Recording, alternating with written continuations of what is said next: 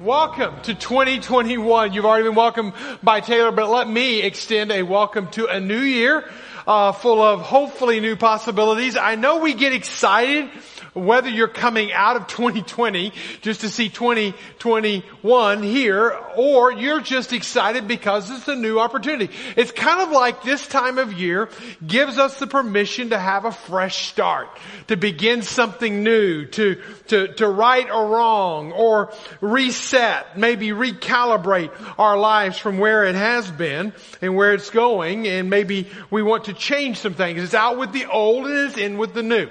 And that's an okay thing. There's nothing magical about it being 2021. There's certainly nothing magical about it being a new year. In the grand scheme of things, maybe it's just another day on the calendar, a turning of the year. But I want to keep it as an elevated state of mind, okay? So let's keep it with that elevated state of mind. And let's ask the question, though, if we're going to reset, if we're going to do a reboot, if we're going to do a restart, what are we restarting back to? What are we rebooting back to? Because when you do a reboot, typically on your computer, it's going back to the original settings. It's kind of clearing away the clutter, the open things on the home screen or whatever. Like I know what I'm talking about here. You know, the whole reboot is a chance to restart. And it typically goes back to where it should be from the beginning. So where are we going? If we're going to reboot, if we're going to restart, if we're going to reset, if we're going to refresh, where are we going back to? And I want to propose to you, not just simply going out with the old and in with the new. I want to encourage you to not just reboot to something new and shiny. I want you to think about what it would take to go back before we go forward. What would it look like if we reset off of a vintage model? Vintage is cool now. What if we reset off of a vintage model versus what an attempt on something new into the future, something new and shiny into the future? And when I talk about that, I really want to look at it not just from let's go back to pre-2020.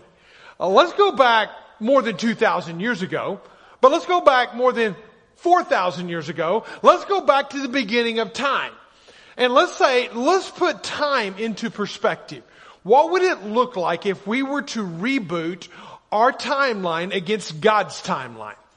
And what if we were to say, okay, God, I don't want to just start over. I want to start over at the beginning. And if you look at the beginning of time, you find this perfect order. In Genesis chapter 1 and chapter 2, everything is in sync. Okay, systems are in place. God's perfect plan is in order. Every time He makes something, He says it's good. Okay? It's tov is the Hebrew word. Except for one time He made man, He made him alone. He says it's not good, but God stayed with it until it was good. And He made woman and He brought them together. But let us think about it like that. What if we were to reboot back to God's original plan? And that was to be where we would refresh. Because if you look at life in a grand scheme of a timeline, if you go to Genesis chapter 1 and 2, things are in their perfect order. If you go to Revelation 21 and 22, everything is in its perfect order. God is on the throne. Darkness is gone. Truth it reigns. Everything is right and good. And so where do we live? We live in the messy middle. And if we look at this, how is it that we are to set ourselves? As much as it's important to read Revelation to know when the end times are going to come, to know how it's all going to end, to know the end of the story, I want to say the best thing we can benchmark off of is the beginning of time. And that's why we're going to spend over the next 3 months, 2.5 months actually, we're going to spend most of our time in 2 chapters. We're going to spend all of our time today in just 2 verses. In fact, I could have spent all of our time in just the very first verse of Genesis. But when you look at it, you have to see it in the grand scheme of things. Christopher Wright said it like this: the Bible begins and ends with creation. It opens with the words, in the beginning, God created the heavens and the earth. And its final great vision opens with the words, then I saw a new heaven and a new earth. So let us reboot, let us refresh, let us restart, but let us not just do it off of some whim back in time, in space, but let us go back to the very beginning, to God's original design, the way He made us in the very beginning of time. And to really understand it, you almost have to read Revelation at the same time you read Genesis. And you got to understand the end is going to look a lot like the beginning. And so let us get back to God's original design. Now, when I talk about the first 11 chapters, which is where we're going to be in Genesis over the course of the next 2.5 months, and when I talk about the first 11 chapters, you're talking about the foundation of foundations. Okay?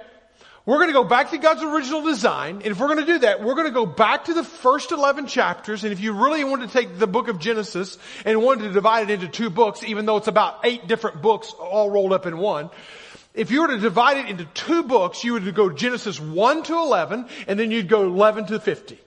Or chapter 12 to verse 50. Chapter 50, excuse me.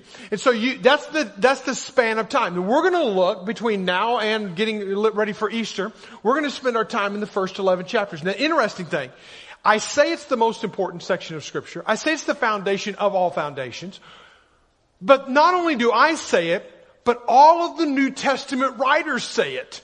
Every writer of the New Testament, at some point in their writings, will quote from the first 11 chapters, anchoring everything back to the very first chapters, the very first words of time. Martin Luther said it like this: there's nothing more beautiful than the book of Genesis, nothing more useful. It is certainly the foundation of the whole of Scripture, the foundation of all of Scriptures. And if we're going to be a people of this book, we need to understand the foundations on which everything is built upon. This is the way John Solheimer said it like this. He said the 7 words, the very first 7 words in the Hebrew Bible, verse 1, are the foundations of all that follow in the Bible. So I'm just trying to elevate something here if you haven't noticed this. That if you want to understand it all, you want to put a stake in the ground. You want to understand the footings of which all of life, everything that's breathing, moving, has existed in time and space. Everything of everything. Study the book of Genesis. But if you want to study it even deeper, go to the first 11 chapters. But if you want to go even deeper than that, go to the first 2 chapters. And if you want to go even deeper than that, then go to the very first chapter. And if you want to go very, very specific, go to the first 7 words. That's the pinnacle of this. The very foundation of everything that we're talking about today. Now, I will say this. This is a foundational series of messages. We're going to take the entire 2021. We're going to go through the book of Genesis. 50 chapters, okay? That's a lot. That's a lot of time, a lot of attention, a lot of focus, and we're going to spread out the love, okay? But we're going to be very densely packaged in the beginning, and then we're going to spread it out when we get into more of the narrative format. But we got to understand our foundations. At the same time, let me say this. As much as I say this is foundational passage of Scripture, chapters 1 through 11 is the most controversial passages in all of the Bible. And the reason I say that is because many people mark it up as legend and mythology. They mark it up as something that is absolutely not true, couldn't be true, furthest thing from the truth. And listen, everything I'm going to say in these first few weeks, especially the month of January, will fly counter to the culture in which we live. Hear what I'm about to say. Everything that Satan has tried to do since the beginning of time is erode our foundations. Because if we can get our foundations to erode, then everything else crumbles above the foundation.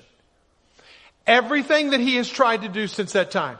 So everything that I'm going to say in the next few weeks will be about laying our foundation and how significant and important they are. So hang with me on that, because this world has been trying, Satan has been trying to erode.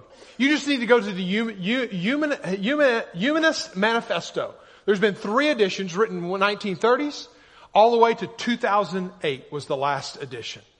And this is a statement that they make in this. And every statement that they make in the Humanist Manifesto, which is the foundation of education, which is the foundation of our social worldview of the day in which we live, everything that is made in this statement is what you're going to get from pop culture, is what you're going to get from society, is what you're going to get from science, is what you're going to get in a secular mindset. This is a direct quotes that have been picked out. Religious humanists regard the universe as self-existing and not created. So therefore, everything in our education system is trying to tell us that there's not a creator. It is existing because the universe has brought it into existence. We begin with humans, not God. You'll look at the very beginning of time, and since chapter 3 of Genesis, we have been trying to dethrone God and ascend to the throne ourselves. We'll get to that in a few weeks. We begin with humans, not with God. We discover no divine purpose or providence in the human species. No deity will save us. We must save ourselves. That is the secular world in which we live. It's just what's been dealt. It's what your kids are being educated off of. It's what you were probably educated off of. And it may be even some elements in there that you believe yourself. But I want to tell you, that's the very foundation of it all. You find the book of Genesis. And I tell you, you find the book of Genesis in chapter 1 to 11. You find the book of Genesis in the very first chapters. And you will find a foundation that refutes everything that I just read. We have been seeking in a world order to delete God and usurp man. Exalt ourselves, our wills, our agendas for a long time. And it's time for us to understand that our world is based on a God who made it, who breathed it into existence, sustains it with His breath, and He is the one that we should bow our life to. Can I get an amen somewhere in that? If we did not learn anything from COVID-19, let us learn that a virus smaller than the pinky fingernail that I have, smaller than the head of a pin, can take all of humanity and bring us to our knees. A virus as small as a pin of a needle and smaller than that can stop the powerful human race and cause fear and trepidation. We need to learn to marry science and the scriptures together. Einstein said it like this: science without religion is lame. Religion without science is blind. Thomas Edison said, when you see everything that happens in the world, in the world's science and in the working of the universe, you cannot deny that there is a captain of the bridge. And I want to leave it right there and just say, whether you call the captain of the bridge God, or you just call him the captain of the bridge, or you to call him a divine designer, I'll let you, in your world, call him what you will. I'm going to land on the word God for just the sake of time, but I want us to hang out there. In fact, next week, everything we're going to have is going to be about studying God's creative order, the captain of the bridge and how He brought it all together. And I'm not teaching it. All right. We're going to have an astronomer. We're going to have a physicist. He will be here on Sunday morning. He'll be here on Sunday night, and he will share with us about God's creation. His specialty is literally, he told me when we had our very first phone call, my specialty is verse 4, 5, and 6. Hey, can you imagine? Your specialty is Genesis chapter 1, verse 4, 5, and 6. That's where he will be next week. We'll be diving deeper into that. This week, that's the bigness of our universe, but we understand the bigness of our universe when we understand the bigness of our God. How big is your God? How big is your God? Look at the universe and then back out of that. Look at the universe and go, okay, if this is the universe, we can't get telescopes to the end of our universe. We can't capture all the stars, the billions upon billions of them. We try to number them and we find more of them. If that is the infinite galaxy that we live in, then what could there be an infinite God who made it? Is there a captain of the bridge? I think it all depends on how big your God is. I think you can ask how big your God is by asking how big is a hamburger. Okay? Probably not the question that you thought about asking yourself this morning when you came to church, but how big is a hamburger? Now, when I grew up, and I can remember when the Happy Meal was created, that's how old I am. When the Happy Meal was created, it was so awesome as a kid because you got this little bitty cheeseburger. And by the way, that cheeseburger is not the correct size. The actual size is not that big. Okay? So you will be sold a bill of goods. So, this is the Happy Meal box that you get today. And I remember getting a Happy Meal box and I was excited about my cheeseburger, excited about my French fries, but I was even more excited about what? The toy.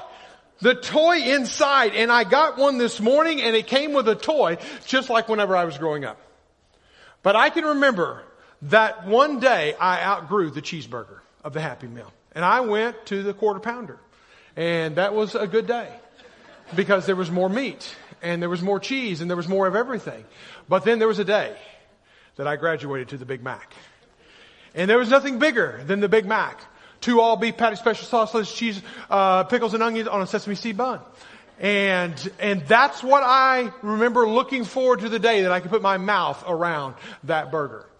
But even then, I realized that there was a time I can remember living in South Africa or living in Southern Africa and going to South Africa. I ate McDonald's 4 times in one 24-hour period. I had a hard time going to the bathroom after that. That's probably TMI, but that's the reality of the impact. I just kept eating McDonald's, because I didn't have them in Zambia, but we had them in South Africa. And so, but the Big Mac is the biggest burger you can get at McDonald's. If that's as big as your God is, then that's your God. If your God is the Happy Meal box with a squeezy toy on the inside, then that's your God. But then there was a day that I met my match. I was over in southwest of Oklahoma City in a little 3-point junction in the road called Mears, Oklahoma. Anybody ever been to Mears, Oklahoma? Okay, a person, okay, 2 people. There is a little corner restaurant there. They make a Mears burger. And it is 22 ounces of Longhorn beef patties put together and served to you on a pie plate, a platter. And this is a picture of it. They literally take the burger patties, put them together, and then they melt cheese to keep it all connected. They put it in front of you and you get to eat it. Now, as Fat Mike used to eat burgers like going out of style, that was a challenge that I wanted to take on. Now, even Fat Mike could not eat that much. Okay? So I gave up. So what I'm trying to say is, how big is your God? Ask the question, how big is your God? How big is your burger? Sometimes we can only handle a Happy Meal God. And sometimes that's all we really want. We want a God that will give us a squishy toy in life and we'll be happy. We'll be content. But what God wants is a size of Him that we cannot even handle. Do you have a small God or a big God? J.D. Greer said it like this: we want a big God, but we want a God that we can control. A Happy Meal God is a God you can control. You can keep God in a box. You can seal Him up. And you can open Him up every now and then and get your toy out and you can play with Him. And then you can put Him back up and you can throw Him away or you can put Him on a shelf. I hope that you will not have a Happy Meal God. Let us, how then do we even begin to unravel and unpack and understand God? Take your Bibles and open to Genesis chapter 1. By the way, thanks to your generosity, we have been able to see the entire book of Genesis going to be translated in the Little Horse language. Thank the Lord for that. Thank you for your generosity. And that process is being done. So if you gave to our offering, please stop by, highlight the verses that we want to see every verse highlighted as we go. And somebody beat me to Genesis chapter 1, verse 1. Let's read it. In the beginning, God created the heavens and the earth. In fact, so short, so powerful. Read it with me. In the beginning, God created the heavens and the earth. The earth was without form and void, and darkness was over the face of the deep, and the Spirit of God was hovering over the face of the waters. That right there is enough to lead someone, if they understand just the full density of those verses, those words, they can actually draw themselves to their knees and shake, because there is a reality that there is a God that is so much bigger than they are. How do you measure God? Do you measure Him in metrics or imperial? Do you measure Him in time and in mass? How do you measure out God? How big is your God? How do you measure infinity? How do you speak of it? I have been overwhelmed with the reality that I am standing before you today, and I'm coming to you that are watching online today, and I'm trying to articulate something that is infinite with a finite vocabulary. It is impossible. So please let verse 1 and 2 sink into your soul. And would you pray that with me right now? Father God, we cannot speak of you and do adequate words of your greatness. God, would you be so here, so present, so real, so life transforming, that we will know and we will sing, how great is our God. In Jesus' name we pray, and all God's people said, amen. How do you measure God? I think the two ways that I've landed on measuring the size of a God is whenever you understand Him in His majesty and you understand Him in His might. That's just a way, that's not a comprehensive way, because again, He's infinite. There's no comprehensive way to do it. But let us just begin to understand verse 1 and verse 2 and understand the majesty and the might of God. The majesty and the might of God. The majesty of God is that we see that God's reign was before the creation of time. God began, God did not begin, but God began all things. And God was already there.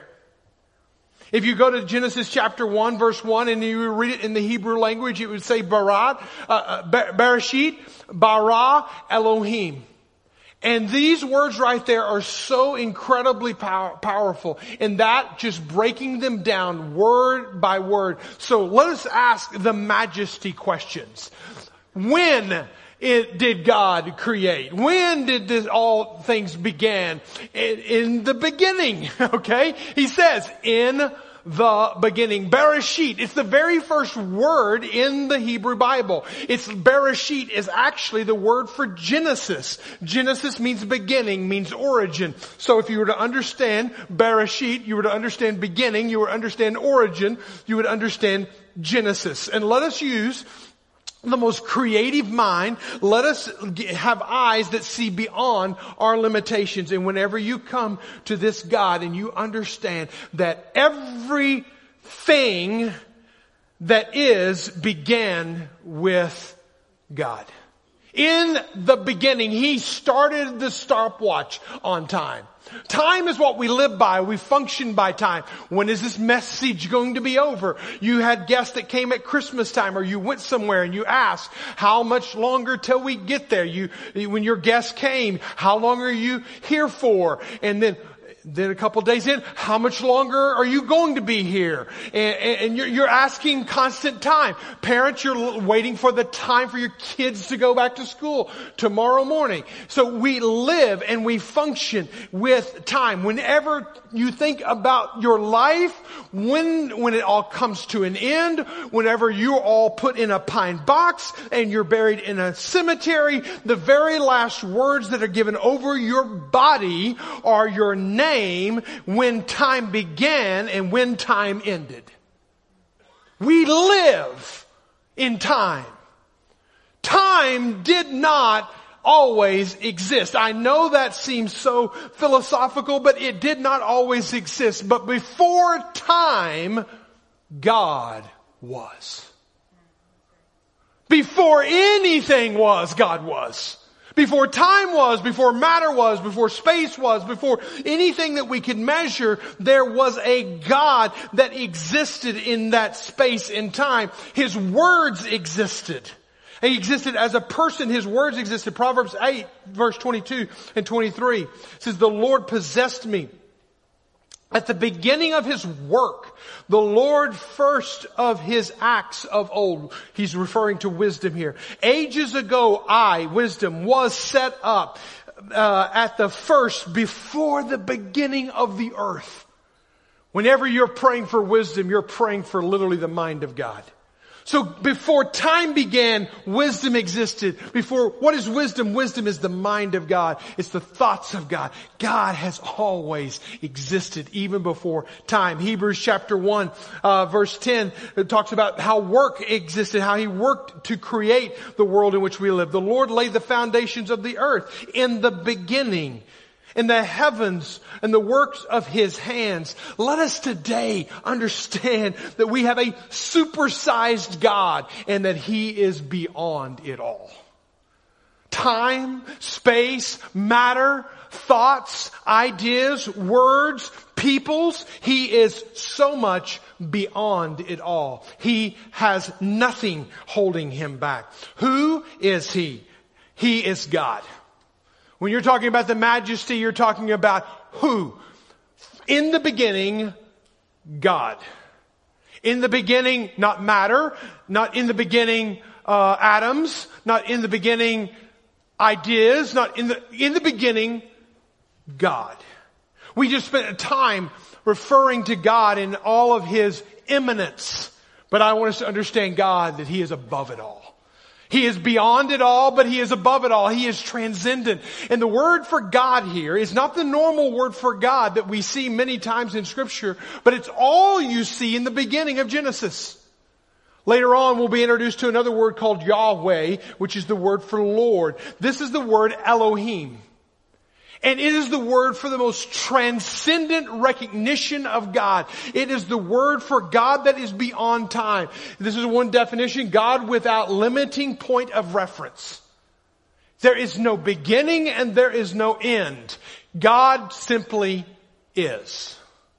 And again, this may blow your mind, but let it blow your mind because we have a ginormous God who is beyond all and He is above all. He is transcendent. We have just talked about Emmanuel, God with us, but let us today focus on Elohim, God beyond us. He is without limits. It's stated in the Hebrew plural form, El meaning God, Elohim meaning plural God. So is there many gods? No. In the Hebrew, if you wanted to emphasize the greatness of something, you might write it in the plural form. And it's Elohim, but I also want to point out that the Elohim refers to the plurality of God. God the Father, God the Son, God the Holy Spirit. So whenever we say Bara Elohim, we're saying that this God who is beyond it all, above it all, is too vast to be contained in a singular form. That He is a God that is both Father, Son, and Holy Spirit. And whenever you read the Scriptures and you find that the God the Father was there in the beginning, Genesis chapter 1, verse 26, God the Father was there. God said, let us make man in our plurality, singular Godhead, plurality Trinity. Let us make God in our image after our likeness. We'll talk about that in a couple of weeks as we talk about our identity in this world. But also God the Son was very present. Jesus was very present in creation. In John chapter 1 verse 3, all things were made through Him. And without Him was not anything made that was made. Jesus was in the beginning. The Father was in the beginning. And the Holy Spirit was there. Where do we see in verse 2? But the Spirit was hovering over the waters. So you see the Father, you see the Son, you see the Holy Spirit, you see them all working in unison. Jesus did not begin a meek and mild manger in Bethlehem. Jesus has always been. He has always existed. That is the God who created it all. He is beyond constraint. He is beyond being measured. That is His majesty. Also, the how. What did he do? He created. Again, I can tell you there's so much in this one verse, in these first 7 phrases, these first 7 words, that you cannot contain them all. Now, let me say this is not a book of science, okay?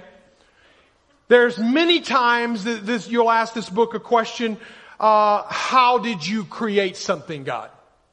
And scientists have debated since there have been debates about how God created. And I'm not going to begin to go there. This is not a book of science, but hear me out. Whenever it speaks to science, it is absolutely inerrant and infallible. The truth that is contained within, he may not tell us the how, but he will tell us the what. And he might even tell us the why. Why God created it, how that may happen somewhere in time. We may learn it through science. Science and religion, science and faith do go together. Go back to my earlier statement. We can learn from each other, but let us know this about God, that God can do it all. Our supersized God can do it all. What did I say that Hebrew phrase was? Bereshit bara Elohim. The word bara is used. Now hear this. It is the Hebrew word to create. It is a Hebrew verb to create. Now this is so important. And this is worth you getting out of bed and coming here. This is worth you getting online and watching it.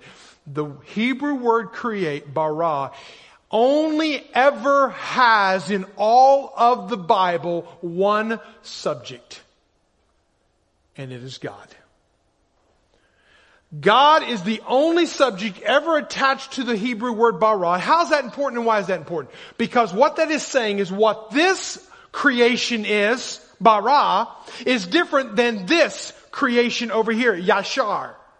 2 different Hebrew words. Bara, YASAR. Only God is ever attached to bara. YASAR actually has man creation making things. Bara means to make something out of nothing. YASAR means to rearrange the molecules and to make things. We might YASAR something in the Hebrew language. We might take yeast and we might take flour and we might make bread. And we might call that a beautiful creation. We might even have a patent on our recipe. But we did not create, we only YASAR'd. We only moved around the molecules. What God does, and this is the beauty of God, is He can take absolutely nothing and create everything. That is the size of our God. That is His majesty. That is beyond anything else, anybody else. There's nothing else out there. Ex nihilo is the Latin phrase which means to create something out of nothing. To create something out of nothing. What? What did He create? He created the heavens and the earth. The heavens and the earth. In the beginning, God created, bara, something out of nothing. What did He create? Something out of nothing. He created out of nothingness, He created the heavens and the earth. This speaks of God's touch on all. God's reign is so much beyond all, above all, and can do all, but He also touches all. There's nothing beyond the reach of God. This word heavens and earth is the idea of a totality of creation. The idea that He created everything from the earth all the way to the ends of the galaxies where the Hubble spaceship has yet to take photos. He created everything. You think, how in the world could God do that? If you have a Happy Meal God, He can't. All you get is warm, squishy toys from that kind of God. And maybe constipation. But if you have a God-sized God who is beyond it all, can touch it all, the totality of what He can touch and create is beyond our imagination. Whenever He says from the heavens to the earth, it's like saying, like it says in the Greek, from the Alpha to Omega. Like what we say when we say something from A to Z. He's literally saying from the heavens to the earth, everything that is made, everything that exists is from God. Again, I point to next week, we will talk more about the heavens and we'll talk more about the earth. But whenever you look at God, you see His majesty. And if you can just begin to measure His majesty, you look at the who, you look at the what, you look at what He created, you look at where He created, you look at all of that and you begin to see in verse 1, our God is beyond our comprehension, beyond words and description. But we also need to see the might of God, the majesty of God, but the might of God is that God reigns over creation.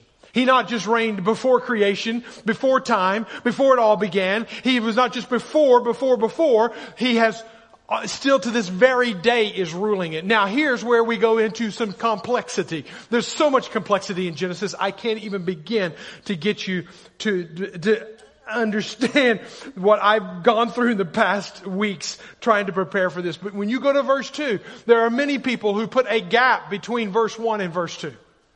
As God creates, what happens next? What did He create? It says the earth was without form and void, and darkness was over the face of the deep. What is this that He creates? What is this form? What is this thing out there? Whenever you think of infinity God, that God has always been and that God will always be. When you think of God in His perfect creation, and in Genesis 1, He creates the world out of nothingness, the universe out of nothingness, the heavens out of nothingness, and He puts it all out there. What was it like? It was formless and void. There was nothing to it. You couldn't inhabit it. It was inhabitable. It's the Hebrew word tohu wabohu is the phrase formless and void. Bohu is not used very many times, so I'm not going to rely on it, but I am going to focus on the word tohu. The word tohu, formless, meaning the idea that it was inhabitable. Bruce Walke, one of the ones I lean on heavily in this series, he says it was a negative state of the earth, reflects a situation in which the earth was not producing life. There was a time and a period, it could have been over seasons of time, could it be over billions of years? I'm going to let the scientists talk about the how.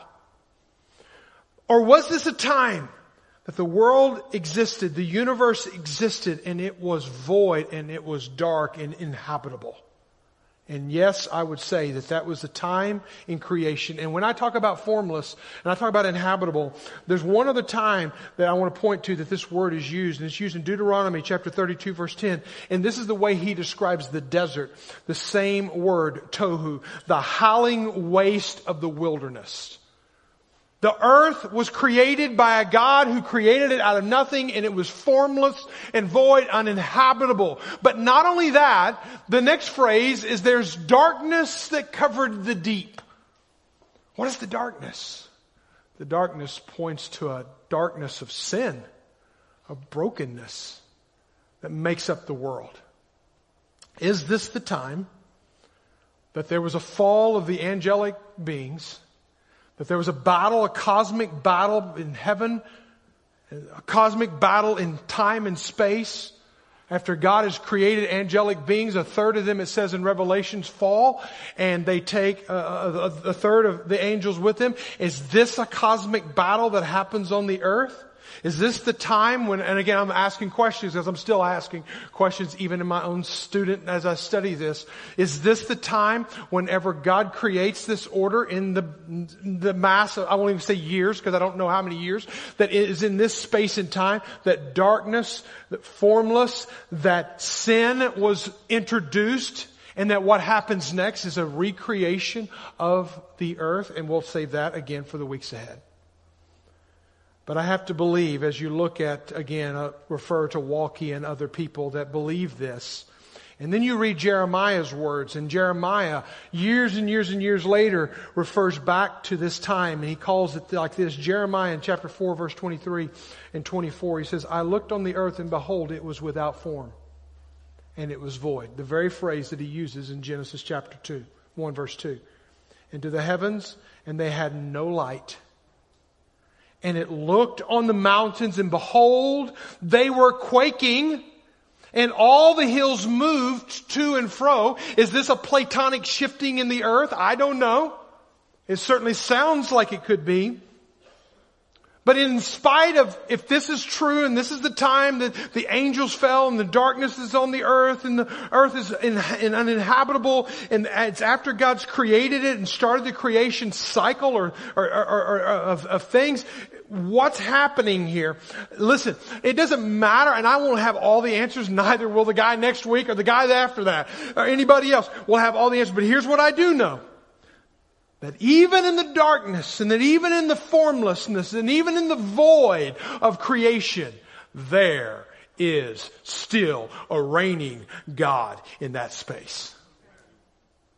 That there's never a darkness that's so dark that He doesn't shine. There's never a place that's so deprived that He's not there. Because if you even notice at the end of it, almost as a climactic statement, and the Spirit of God was hovering over the face of the waters. God was still in that dark earth. Listen, we have a supersized God who conquers all.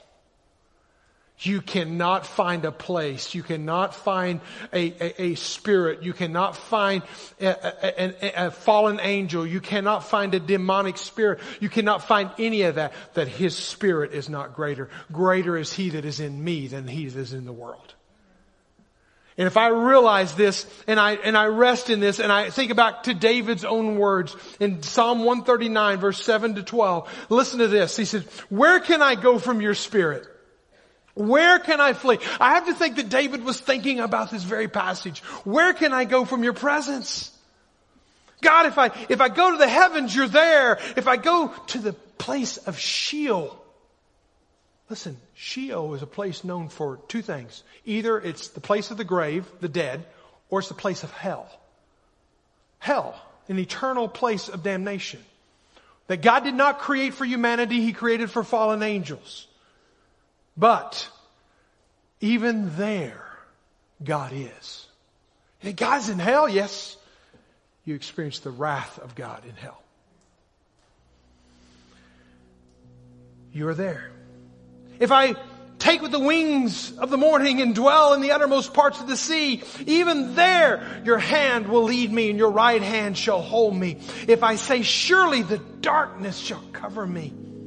Darkness, again, Genesis chapter 1, verse 2, shall cover me. Your light, the light about me, be night. Even the darkness is not dark to you. And the night is bright as the day, and the darkness as the light. Let me just, the last verse again. Even the darkness is not dark to you. The night is bright as the day. For darkness is as light to you. What is that? There is nothing that God cannot shine His light in. There's nothing that God cannot conquer. How big is your God? If you only have a Happy Meal God, I feel sorry for you. If you have a God who made it all, conquers it all, can do it all, listen, may we today remember that He is beyond all. He is above all. He can do all. He touches all. And He conquers all. And that is the God that I want to worship. That is the God that I want to spend my life giving myself to, because I can never outgive Him. And I could never describe Him to you enough.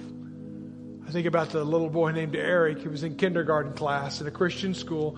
And he was asked, everyone was asked, given the assignment, to draw the most important thing in their life.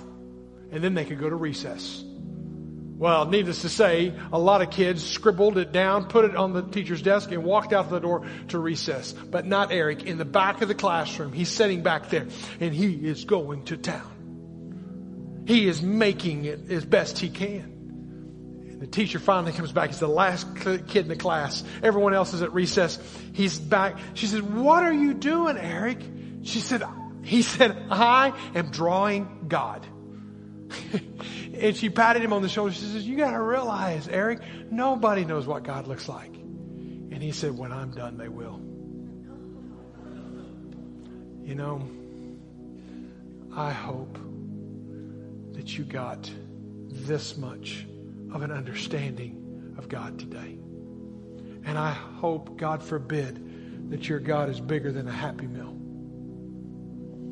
If you don't know that God, I challenge you, give yourself to Him. Father God, you are incredible. You are indescribable. And I can't do you justice. Don't let us live another day with a small God in a box, giving us toys for life. God, would you be the God who changes everything, who's in charge of everything, who conquers everything, who is beyond everything, who is beyond everything, who can do anything. Would you be that God to us today? We pray this in the powerful and the mighty name of Jesus. Amen. Would you stand and would you sing of our great God?